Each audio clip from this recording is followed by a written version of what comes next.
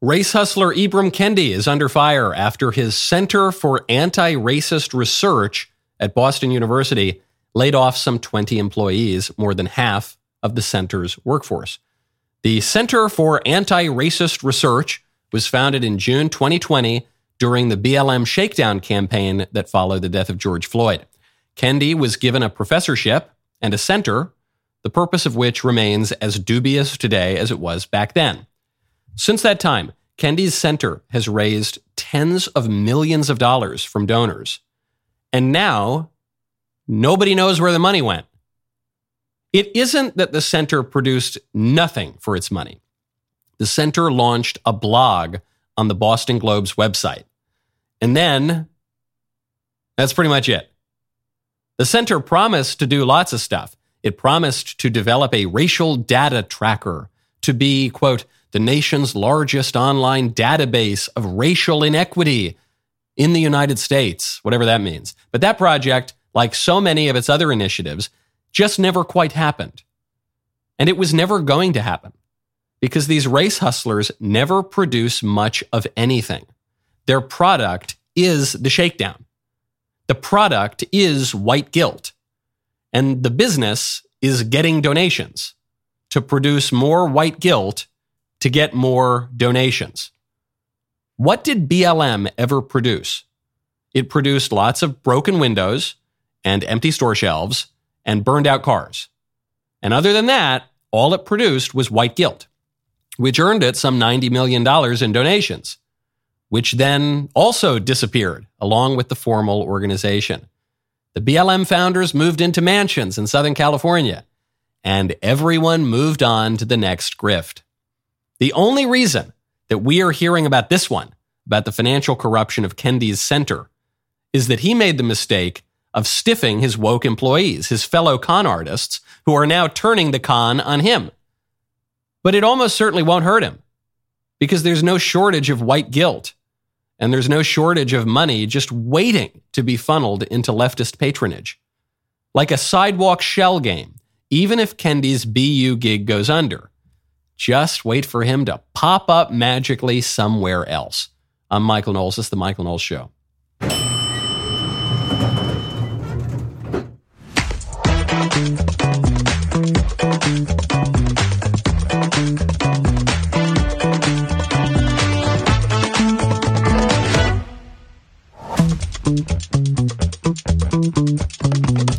Welcome back to the show. 1 in 6 American adults can't name a single branch of our government. We will get to why that might be in just a moment. First, though, speaking of liberal black men who appeal exclusively to yuppie whites, Trevor Noah just had an interview.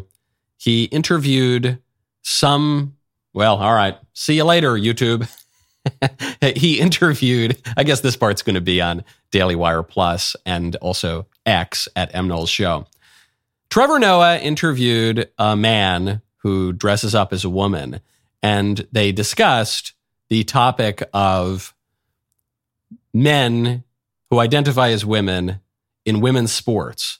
And the debate, such as it was 5 minutes long.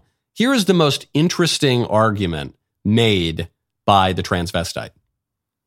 There are many who born biologically women who will say, but you have an unnatural advantage over me, and that makes the sport unfair. How do you respond to that? Yeah, there's lots of ways you can respond to that. So the first is the very language of you were born and I'm not biological somehow, like I don't think I'm a cyborg.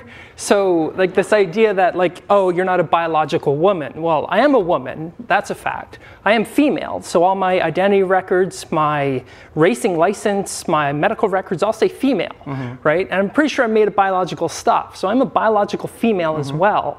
So this question of, do trans women have an advantage over cis women? We don't know. In fact, there's basically no published research on this question. However, there's good reason to think that there isn't, but I think it's irrelevant because we allow all kinds of competitive advantages within women's sport. So it's irrelevant. Now, the follow-up question, which of course Trevor Noah does not ask. It's amazing to watch in this interview Trevor Noah so obsequious and so afraid to raise any question. Look, I'm obviously not transphobic, but, wouldn't maybe some terrible person might suggest that maybe it's wrong for men to compete against women in the sports. And this guy's answer is, look, there is a wide spectrum of women within women's sports, some of whom are taller and faster and stronger. And so we allow that range of competition. So why not just broaden the range of competition by including men too? And the obvious follow-up question is, well, why do men and women's sports exist separately in the first place? If it's just a range of competitive advantage, then why not have them all compete together? Because obviously we have all recognized forever that men and women are not just different in degree, but are categorically different. And that's why there are different categories so women can have their own sports. Trevor Noah can't ask that follow-up question. He can't even poke at the most ridiculous part of that guy's argument, which is clever of the transvestites to argue, and it exposes a weakness in the conservatives' response against transgenderism. And it's a weakness that I've been pointing out for a long time, and it's in this stupid phrase, biological woman. I have said from the beginning, the advent of this stupid phrase, that it's going to come back and bite us because it implies that there is some other kind of woman.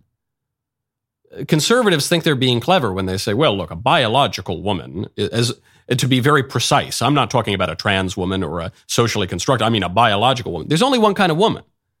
You can't be a biological woman and a psychological man. You can't be a biological woman and a spiritual man. You can't be a biological woman and an economic man.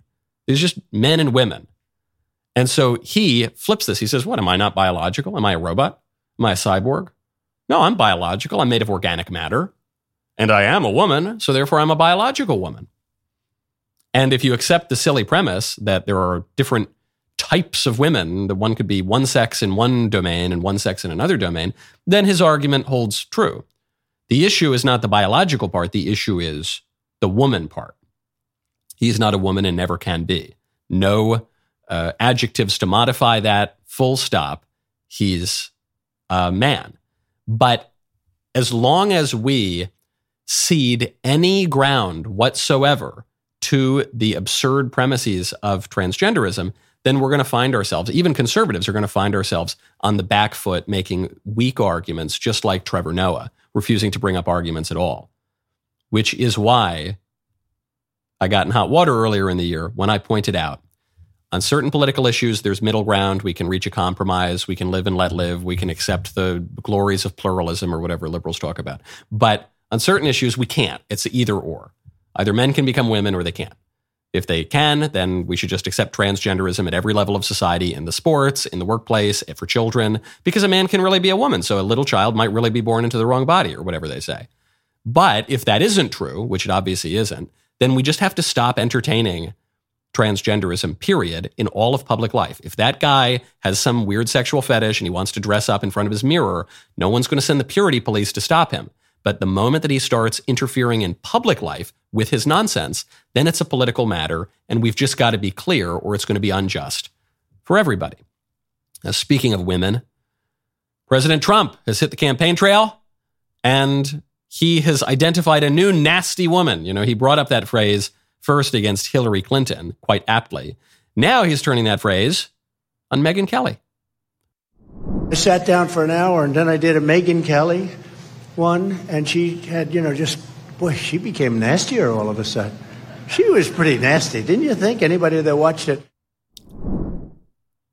I don't think she was particularly nasty. And more to the point, look, President Trump, he's a good campaigner. He's a once-in-a-generation political talent. So far be it from me to criticize his strategy that has worked unexpectedly well for a long time now. But this seems to me a misstep.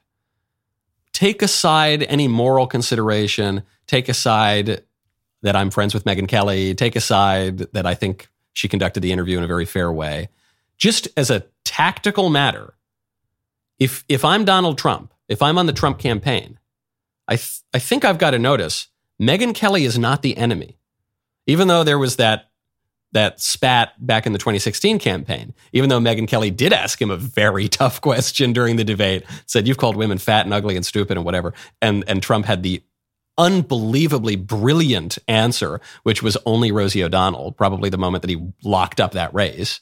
Just so fast on his feet, so funny. But in this case, Megyn Kelly has been very fair to Donald Trump for many months now. She's been predicting for a long time that he's got the presidential nomination locked up. I don't think she conducted the interview in a bad way. And I just think there's a principle in politics, which is the conservation of enemies. You don't want to grow your enemy list too long. And in this case, I don't think Megyn is a fair enemy. I made this criticism of the DeSantis campaign when I felt that their online campaign was just harassing and going after people who were winnable, who were potential allies, who at least were being fair and were not the enemy. And I think that the same principle holds true here. Maybe it doesn't matter for Trump because he's just so far up in the polls that he can afford to expand his enemies list a little bit. But generally speaking, I think tactically this is kind of a misstep. He's on the precipice of locking up the nomination entirely. The interview basically was fine for him, even though he kind of whiffed it on a couple of questions. I don't think it really is going to upset his standing in the polls. Seems needless to create an enemy where there is not one. Now, we got to talk about these things. And when you want to talk to your friends, you got to check out Pure Talk. Right now, go to puretalk.com/Knowles. You know a company's looking out for you. When they upgrade your service, they don't even charge you for it. This is great news for new and current Pure Talk customers. Pure Talk just added data to every plan and includes a mobile hotspot with zero price increase whatsoever. If you've considered Pure Talk before, as you should have, but you haven't made the switch yet, shame on you. Take a look again. For just $20 a month, you will get unlimited talk, unlimited text, and now 50% more 5G data, plus their new mobile hotspot. This is one of the many reasons I love Pure Talk. They're veteran-owned. They only hire the best customer service team. It's located right here in the great US of A, which is reason enough to switch. Most families are saving almost $1,000 a year while enjoying the most dependable 5G network in America. Remember, you vote with how you spend your money. So stop supporting woke wireless companies that do not support you. When you go to puretalk.com/Knowles, K-N-W-L-E-S, you'll save an additional 50% off your first month because they actually value you. Go to puretalk.com/Knowles. Pure Talk Wireless for Americans by Americans. Speaking of gender, you've heard about this book, Gender Queer, which is this perverse porn that liberal activists are trying to push into schools, even into middle schools and elementary schools. And it shows graphic depictions of all sorts of bizarre sexual acts, and it's just obviously inappropriate. I think for high schoolers too, but in the context of a school, but certainly for middle schoolers and elementary schoolers. And this is the book that has been brought up as the example by the liberals of the terrible right-wing book bans. There are those conservatives peddling their censorship. They're basically Nazis. They want to burn books. We're not for burning or banning books. No siree. We're for free speech and free inquiry and free expression. But those right-wingers over there, they're the ones who want to ban books. Side with us. And that has been somewhat persuasive to liberals and even to moderates and gettable people in the middle who say, we don't want to ban books. I was told my whole life that banning books is bad, so I don't want to be on that side. But then, according to a new survey that's out, when you show voters what is actually in Gender Queer, all of a sudden they flip and 90% of them say that the book is inappropriate. More than that, 93% say that the images of people doing weird sex stuff in Gender Queer is inappropriate. This is according to the polling firm WPA Intelligence. This is provided to the Daily Wire. They say that these sexually explicit cartoons are totally inappropriate for public school libraries. And there's a lesson here for conservatives. Forgetting schools and genderqueer or whatever. When politics is abstract, the liberals have the advantage. When politics is particular, the conservatives have the advantage. When we talk about the issue of immigration, and you say, don't you think that people should be let into the country? Don't you think we should be open and inclusive? Liberals win that immigration debate. When you say, hey, do you really think El Paso should be run over by cartels who are raping and killing and murdering people? Conservatives win that debate. Actually, you saw this in real time in 2016. For decades, as the debate over immigration had been abstract, liberals won that debate. When Donald Trump descended that escalator and he said, yeah, Mexico, they're not sending immigration in abstract. They're sending murderers and rapists and gangsters and human traffickers and drug smugglers. They're sending really bad people who are killing people in your towns, in your communities. You see it with your own eyes. Then the conservatives started to win that debate. Well, banning books is bad. Yeah, what about this book? You really think 7-year-olds should be exposed to extremely graphic images of extremely perverted sex? Oh, no, I don't think that. Even on the subject of education broadly, when this kind of indoctrination was just abstract, you send your kids to school and they learn whatever and they come home and they're saying weird stuff and they're doing weird stuff, but you don't know, look, it's school. It's an open education. We're an open society. Parents did not become a powerful voting bloc. What happened during COVID, though? During COVID, all of a sudden, the classroom came into the home and parents saw the particulars of what their kids were learning. And all of a sudden, parents became the most fired up voting bloc in the country. All of a sudden, Glenn Youngkin wins a blue Commonwealth, the governorship in Virginia. All of a sudden, Joe Biden's DOJ starts describing parents in terms that they would usually reserve for terrorists and domestic violent extremists. The particulars are where we win. And this is good for us because politics doesn't happen in the abstract. That's a big mistake of our modern liberal age. Politics happens with real people in real places in real time. It's not just an idea. It's not just principles floating in outer space. It's real people in real time. So any Republican campaign, any activist campaign, if you want to win and you're a conservative, you got to get down into the particulars. The particulars are far more tethered to reality. Speaking of particulars in campaigns, a new poll out from CNN and University of New Hampshire. Trump is at 39% up in New Hampshire. Ron DeSantis is now down to 5th place. Very, very bad news for the DeSantis campaign because the DeSantis campaign has pulled back some of its staff from Super Tuesday and the later primary states, and accidentally they seem to have pulled out of Nevada, which is actually an early primary state, but whatever. DeSantis needs to do well in Iowa. That won't be sufficient, though, because Iowa hasn't predicted the eventual Republican nominee in over 20 years. And DeSantis needs to do well in New Hampshire, and DeSantis needs to do well in a number of the early states. And the numbers are going in the wrong direction. So Trump's at 39% now. Vivek is at 13%. Nikki Haley is at 12%. Chris Christie is at 11%. So underneath Chris Christie, you get Ron DeSantis. You dig into the numbers on DeSantis, and the picture looks even bleaker because the biggest drop has been among moderates. Moderates were backing DeSantis 26% back in July. They're now backing him 6% now. So he's had this huge, colossal collapse among the moderates. His drop among conservatives has been smaller, which could be predicted. His drop among conservatives has only been 8%. The moderates is where he's collapsed. You know, I hate to say I told you so. This is not his fault. This is what I said was going to happen.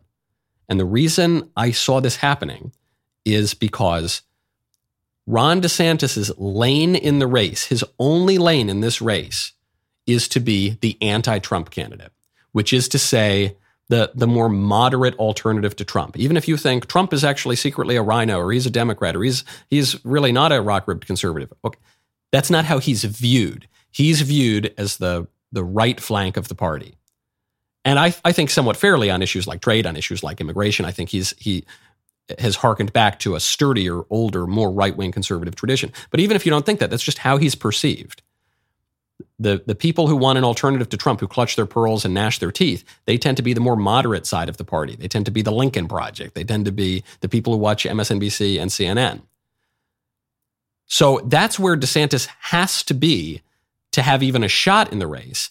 But DeSantis isn't that guy. DeSantis is at his very best when he's to the right of Donald Trump. DeSantis is at his very best when he's more pro-life, at least in his rhetoric, than Donald Trump is. DeSantis is at his very best when he's more opposed to the sexual revolution, at least in his rhetoric, than Donald Trump is. DeSantis is at his very best when he's more in favor of wielding state power for conservative ends than Donald Trump is. So that's where he's strongest. That's what makes him an attractive candidate to many of us. But he doesn't have that lane in the race. His lane's got to be the moderate lane. And so he's got to pick one. And as he moves more toward the moderate side, he's going to lose the conservatives, who are going to probably stick with Trump. And as he moves more toward the conservative side, he's going to lose the moderates, as happened in New Hampshire. If the DeSantis campaign continues on the path that it seems to be on, there are going to be all sorts of postmortems about how he's just a very flawed candidate and he just wasn't up for it, or how the campaign was poorly run. And I don't think the campaign's been run particularly well. But I think all of that is just missing the point, which is it doesn't need to be that he's a terrible candidate. It doesn't need to be, as some people I think are preposterously saying, that DeSantis is a shill, leftist, rhino, liberal, or whatever. It doesn't have to be any of that. It doesn't even have to be that his campaign was poorly run. It's just that the circumstances of the race in this bizarre year, where you've got the first former president running for a non-consecutive second term since 1892, with all of the questions about the state of our democracy and election integrity and the upending of the COVID lockdowns, the circumstances have a say too, and the circumstances don't seem to be favoring a challenger to Trump. Now, what are we going to do about that? Well, we're probably going to go home and we're going to work on ourselves, work on our bodies, enjoy the pleasures that we've got. One of those pleasures is Good Ranchers.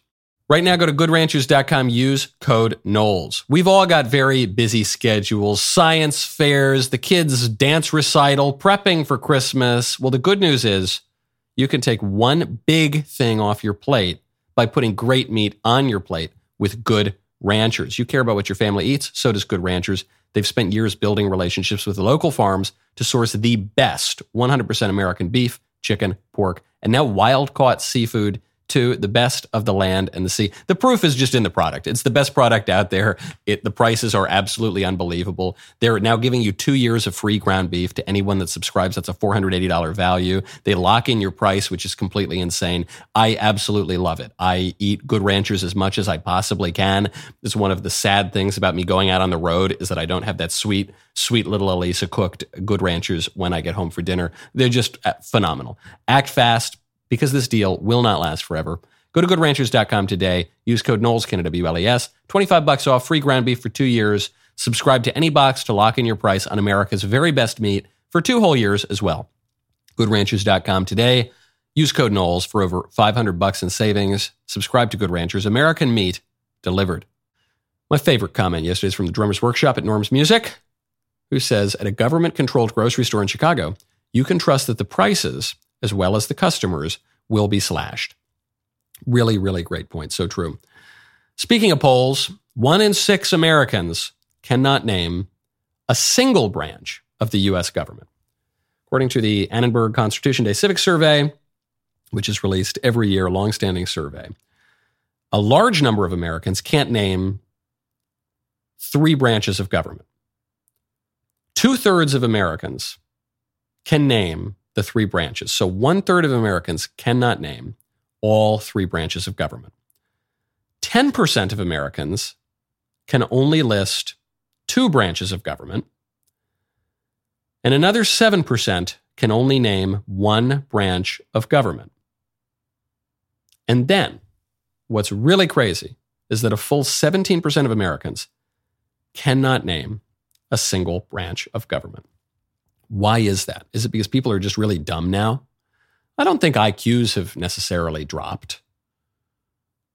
I don't think that explains it. I don't think that, a father has an IQ of 100 and then his son has an IQ of 90 and then his son has an IQ of 80. I don't think that's what's going on exactly. I don't think it's just that the education system has collapsed, though that's part of it.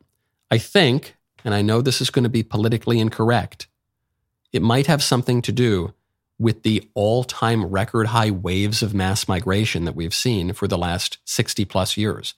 That immigration into the United States, legal and illegal, over the last 60, I guess closer to 70 years now, has been the largest movement of human beings ever in recorded history. And this is no knock on the immigrants. I'm not saying the immigrants are all big dummies or that they don't even like America, or I'm not saying any of that. Just saying that when you flood a country with foreign people, they're going to be less conscious of the particulars and the peculiarities of the country into which they're moving because they just They weren't raised in it. They don't have that. Even if they studied for a civics test, the test to allow them to become citizens, which for the illegal immigrants doesn't even matter. They're not going to have that kind of instinctive, down in your bones understanding of the country. They're not going to have that generational knowledge, and that matters. I know that the left-wing liberals and the right-wing individualists don't want to say that matters, but it does. Generational stuff matters. The only reason that anybody talks about the Pilgrims on the Mayflower these days is because there are still a fair number of people who descend from them and who have just a family interest in them. If those people didn't exist, no one would talk about it. The only reason people talk about it is because they have genealogical interests in them. The same goes for the Sons and Daughters of the American Revolution. The same goes for all sorts of civic associations that have a genealogical component to it. Very politically incorrect to say these days, but John Jay said it.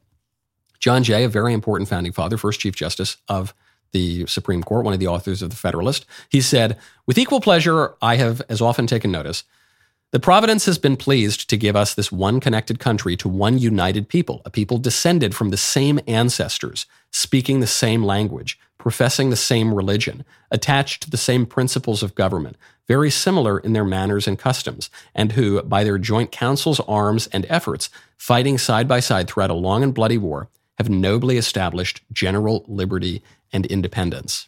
It's a hard truth for an age that is opposed to very basic conservative truths, that if your family has been in a place for a long time, you're going to have a little bit more of an attachment to it than if you've just arrived on those shores. It's just a fact. I'll give an example. I was just in Hungary. I really like Hungary. I love what the government is doing in Hungary. I think it's a beautiful place. I love the 1,000-year history of Hungary as a Christian nation, part of broader empires, fought valiantly. They've got great food. They got great stuff. If I moved to Hungary, though, tomorrow, I would care about Hungary a lot less than your average Hungarian on the street whose ancestors go back 1,000 years. It's just a fact. Maybe if I stayed in Hungary for a very long time, maybe many generations down the line, my descendants would have a similar care for Hungary and Hungarian culture and history and the quirks of how the society works. Maybe. But it would take a long time. Politics doesn't just happen overnight. We have a strong focus on democracy and the present, and we ignore a lot of history. Well, for a democracy to really work, for it to remain stable and not be, as the founding fathers feared, the worst form of government, you need to take into account a deeper democracy, which is that democracy that I think it was Edmund Burke talked about. I always confuse this quote between Burke and Chesterton, but it's the democracy of the dead. It's probably Chesterton, the way it's written so cleverly and with such whimsy. That we shouldn't just prioritize the members of our democracy who happen to be walking around the earth at any given time. We should also give some care back in the generations and also forward and care about our nation's future. But we don't do that anymore. So what do? We tear down statues of our forebears and we leave as an inheritance to future generations nothing but a pile of debt. Not conducive to a stable country. And if we lose that stability and we lose that sense that there's something, if not sacred, at least worth admiring and even venerating about our past, then we're just going to lose the whole country. It's just going to fall apart. And you're seeing this happen now. Speaking of erasing history, New York City is looking to remove the statues of our forebears. According to a list found in New York City's council agenda, this is for Tuesday, September 19th, officials will consider a bill that would, quote, require the Public Design Commission to publish a plan to remove works of art on city property that depict a person who owned enslaved persons or directly benefited economically from slavery or who participated in systemic crimes against indigenous peoples or other crimes against humanity. What does that mean? You know the way that this is going to be interpreted, especially by the race hustlers at things like Ibram Kendi's Center for Anti-Racial blah, blah, blah. This means everybody. This means everybody in American history. Because all Americans have in some way could at least be said to have in some way benefited from slavery, because slavery was a part of the American economy for a reasonably long time. And a lot of our forebears, not all or even most of them, but a lot of them owned slaves. And it was just part of the economy. So if you interact with it in any way, you're taking part in it. Think about this today. For 1,000 years in Western history, usury was basically illegal. Lending money at interest was more or less illegal. And that's because Christianity considers usury to be a crime and a sin. I continue to believe that. I continue to hold to Christian teachings. And yet, today, it is impossible, virtually, I think just flat out impossible, to in any way participate in society without somehow participating in usury. It's just part of the economy. So if 500 years from now, we get rid of usury somehow, and our descendants say, we're going to tear down the statues of anyone who participated in that awful sin and crime of usury, they're going to tear down all of the statues because it's just part of the air that we breathe. It's part of our society. So these attacks, as Donald Trump predicted, these attacks on Robert E. Lee, these attacks on Stonewall Jackson, these attacks on those mean old nasty Confederates to tear down their statues, it was never going to stop with them. It couldn't stop with them. It was always going to move on to George Washington and Christopher Columbus and everyone, all of them, crimes against the indigenous. What does that mean? That means any white man who ever came to the Western Hemisphere could be accused of such a thing because the indigenous people were here before us. Well, all of them, the Pilgrims, Plymouth Rock, the whole thing has got to go. And what are we going to be left with? We're going to be left with a big, nothing country where far fewer than 1 in 6 Americans can name anything about our civic life.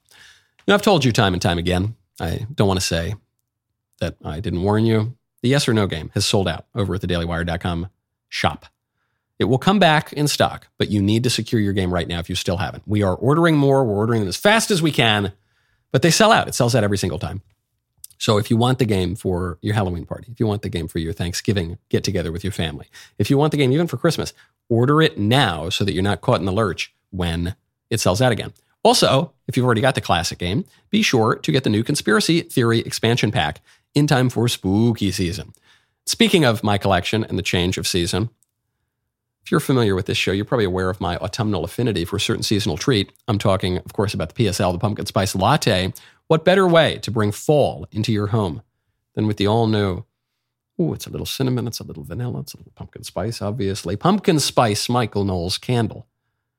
Wonderful smells. Fill up your whole home with that autumnal delight.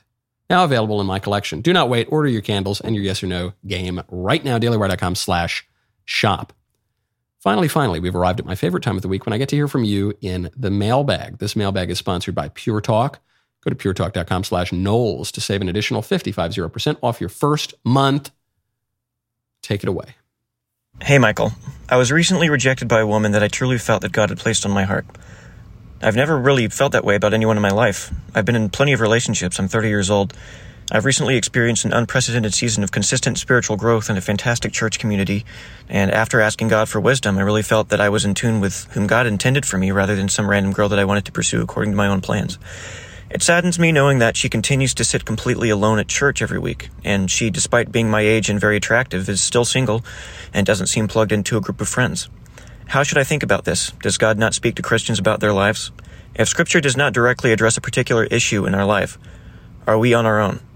And if my feelings are indeed in tune with God's wisdom and not my own, should I continue to entertain the possibility of her changing her mind or forget about it and move on? Thanks, Mike. Well, you're never on your own. God's always there with you. I guess you can turn away from God, but you're never actually on your own. But there's a big if there. You say, well, if my desire for this girl and my belief that we're going to end up together is actually in line with God's wisdom and not just my own desire or fantasy, then you know what's going on here. But that's a big if. You just don't know. You say the girl doesn't seem to have any friends. You don't know that. All you see this girl is at church on Sunday. Or maybe she goes to daily mass, you see her every day, but it's still only for an hour. So you just don't know that. You might be projecting that onto this girl. You don't seem to know this girl very well. Now, it could be the case that this girl is just a bit shy or a bit odd or, and so maybe if you become friends with her a little bit or you chat a little bit more, maybe you can convince her to go on a date with you. But maybe not. Maybe she just doesn't like you. Not to be too harsh about it, man, but she gets a say too. And so you might have this sense, you might have a desire for this girl, and you might have the sincere sense that God has ordained this girl for you. But maybe not. Maybe that isn't the case, and maybe you got to look elsewhere. There is a distinction between love and infatuation. And if you really don't know this girl, if you've barely ever talked to this girl, you just see her across the church and you think she looks cute, then your deep feelings of love for this girl are probably more akin to infatuation than an actual love. I don't mean to discourage you. I mean, being of a certain Italian extraction, I think it's good to pursue girls, even if, the girl says, I don't want to have a drink, I don't want to go get a cup of coffee the first time. Maybe you ask one or two more times. You just try to, say, no, but listen, you're very cute and I'd like to take you out to get a drink or something. So come on. Come on. How about that? So maybe that will work for you. But you also have to accept the reality that, you just might not be her type, even if you think she is your type.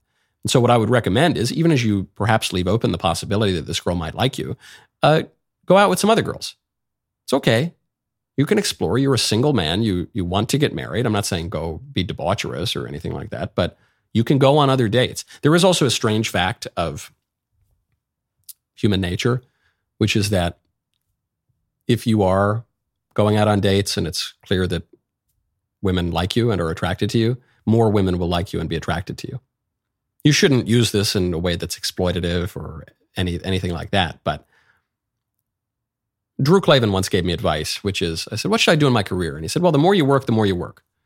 So the more you're just doing anything, the more you're going to be likely to do the things that you want to do. And I think that's probably true in personal life too. This is true if you want to make more friends, go out and do things with people, just really anything.